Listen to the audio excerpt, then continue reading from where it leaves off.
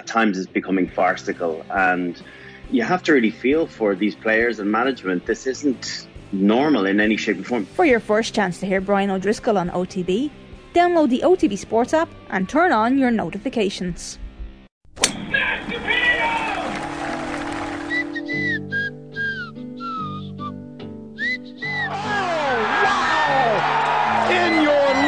Have you seen anything like that? I'm a very confident front runner. For caddy for 33 years, 145 wins now, and that's the best win I've ever had. I have no idea what you have. I don't know. How are we going to count all the shots? I can't keep track. God damn it. I don't think he's pleased. Of course I would. That's a particularly stupid question. It's the Irish Open. Of course I want to play at the weekend. Folks, welcome along to Golf Weekly. Great to have you with us. We have Nathan Murphy there. Hello, Nathan. Hey, Joe. And Fionn Davenport. Hello to you. Hey, Joe. No Peter Lorre this week, unfortunately. Business calls at Spawell. He's dedicated to his craft out there, so he's not able to make it this week. He sends his apologies and his love, which is obviously a lie. I wonder if Peter Lorre sent love to anyone. His wife on their wedding day, for sure. Yeah, that was probably... For how long? No chance. Yeah, Peter's had a tough week of it out in Spawell.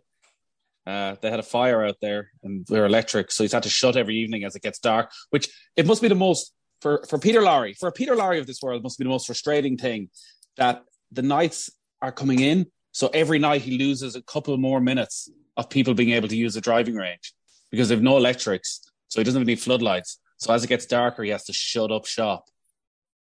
So yeah, he was saying. I mean, I don't know. Does he even want us mentioning any of this? It's out there now.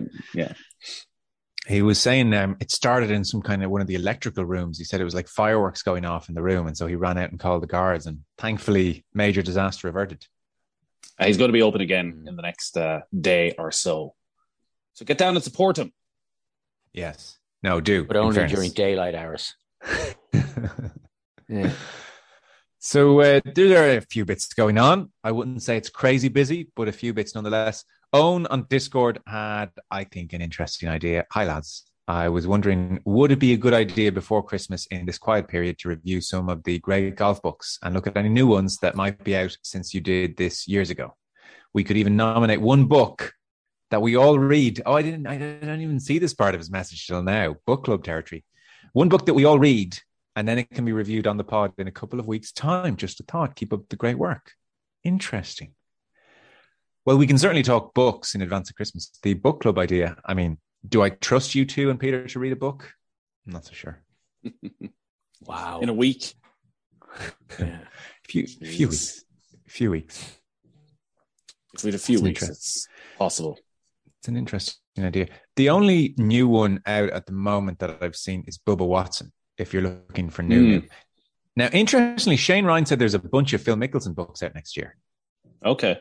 When's Shane's book coming out on the Ryder Cup? Next May. Okay. Yeah. I thought the way he was talking about it online yesterday, he's obviously just finished it then. He has. I don't understand this at all. I mean, if you're a publisher and the Ryder Cup's just happened and it's Christmas, that's your market. I mean, Shane Ryan, I'm sure, would agree. So I don't know. Let's wait until the heat's really gone out of the whole thing and then have a book in May. I don't know. But Shane was saying that like Alan Shipnuck has a big Phil Mickelson book coming out in May as well. And there's one other big book, forget which one now. I think it's Phil Mickelson related somehow, which is out in May as well. So those isn't three there books the are Tiger official autobiography is due out? That was it. Yeah. So he's going up against Phil Mickelson with Alan Shipnuck and Tiger Woods with the genius who did the Agassi book. And he's got to push his Ryder Cup one. So I think that was unfortunate timing, you know? Yeah. And then the 2021 Ryder Cup, it'll be Padraig Harrington still has no regrets. So there's no juicy gossip out of it at all. Yeah. Matt Fitzpatrick. Yeah. Peter Lorre said it. Does Golf Weekly get a mention for the Matt Fitzpatrick thing? Well, Shane Ryan was in touch with me just this week to say, can you send me Peter Lorre's details? Because I want to confirm the Matt Fitzpatrick story. So look, if we all see it in the book in due course, you know where it came from. So disregard. Right. I think the book idea is a good idea. We probably need to go for something that people haven't really read. like something quite old. I presume most people have read Shane Ryan's last book and have read the Tiger book. Yeah.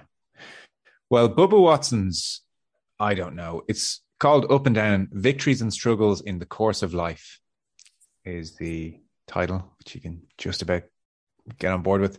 So the Barnes & Noble intro, and they said, through this story, you'll learn how Bubba overcame his anxiety and feelings of inadequacy. To be fair, he's talked about some of this already, and it was quite interesting. Found his true identity not in the standards of the world, but in the God who already knows he's enough. Learned to trust God with his gifts, family, and biggest dreams. Became the husband, father, friend, and mentor he was called to be.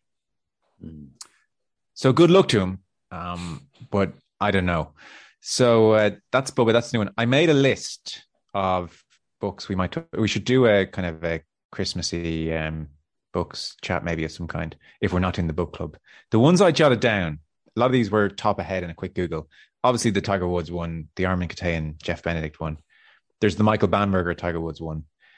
And like, I don't know. I mean, for me, I like instructional ones too. So I had Golf Is Not a Game Perfect, Harvey Pennick's Little Red Book, obviously. I know Bob Rotella's got a new book as well as Golf Is Not a Game Perfect. Harvey Pennick's Little Red Book. I listened to that on audiobook recently and thought it was actually very, very good. More technical and less kind of folksy charm than I had thought.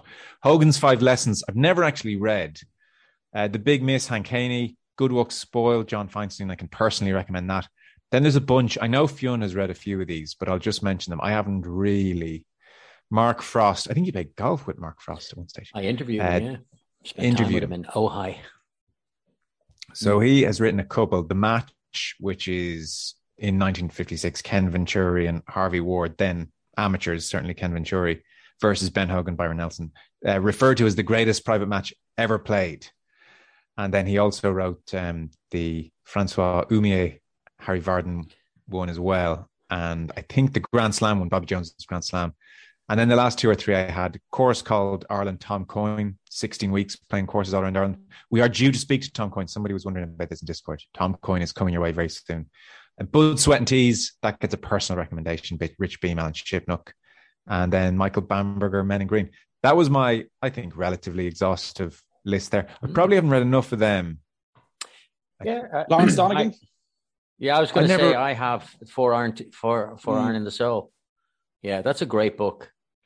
I have all of those that you have, with the exception of the Armin Katayan book. I didn't include that in my favorite list. Oh. Yeah, it's a funny one. Yeah, it's not uninteresting. I thought The Big Miss, the Hank Haney book, was weirdly far more illustrative of the oddness at the heart of Tiger than the Katayan book. Not that the Katayan book doesn't certainly, like, it pulls back the curtain, doesn't it, quite dramatically? Well, I think the Katayan book as well, and I know this is a podcast for golf nerds, so maybe they weren't as interested in the salacious stuff, but I have spoken to lots of people who don't have a great interest in golf who love the Katayan book. Well, it's box office stuff, isn't it? But I thought his father's son, Earl and Tiger Woods, the Tom Callahan book, is terrific. If you really, and it does a good job of kind of getting to the heart of that relationship that Tiger had with his father. Tom Callahan also has a great biography of Arnie, which I've mentioned on the pod before, which again, he was a friend of Palmer's, but he wrote a biography that is in no way hagiographic. Like it's not, like, it kind of looks to dissemble the Arnie myth, but at the same time still pays respect to what was a pretty amazing man, you know? So it's again a very good book.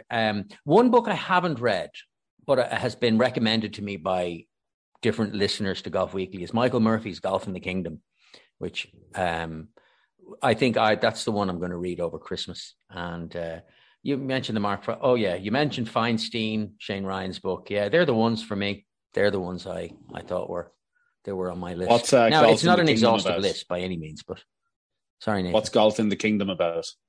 So it's about this guy who goes, it's like a spiritual book. It's written in the 60s and it's about playing golf in Scotland, but it has this kind of mystic quality to it. I mean, I've never read it, but it's been described to me thus. Okay. I thought there, Fiona, it was going to be maybe like Paul Casey having gone to Saudi Arabia and all the things he learned. Yes. I see what you mean. The kingdom. All of a sudden, Kerry people have rivals for the title. Yeah. Yeah. But the subheading of the Paul Casey book being "Don't call me a hypocrite." Don't call me a hypocrite. I've learned a lot. You know, Greg Norman taught me everything I know about the kingdom. But 4 Iron. I thought 4 Iron in the Soul. That's one of the things I was thinking. I wonder what you guys think is that golf, a bit like boxing, lends itself to great writing. Well, I agree with that totally. And I was going to make the point that, therefore, golf is actually quite poorly served when it comes to great books. Like, that is not a big list that we have come up with. And I'd say even recent times, same list.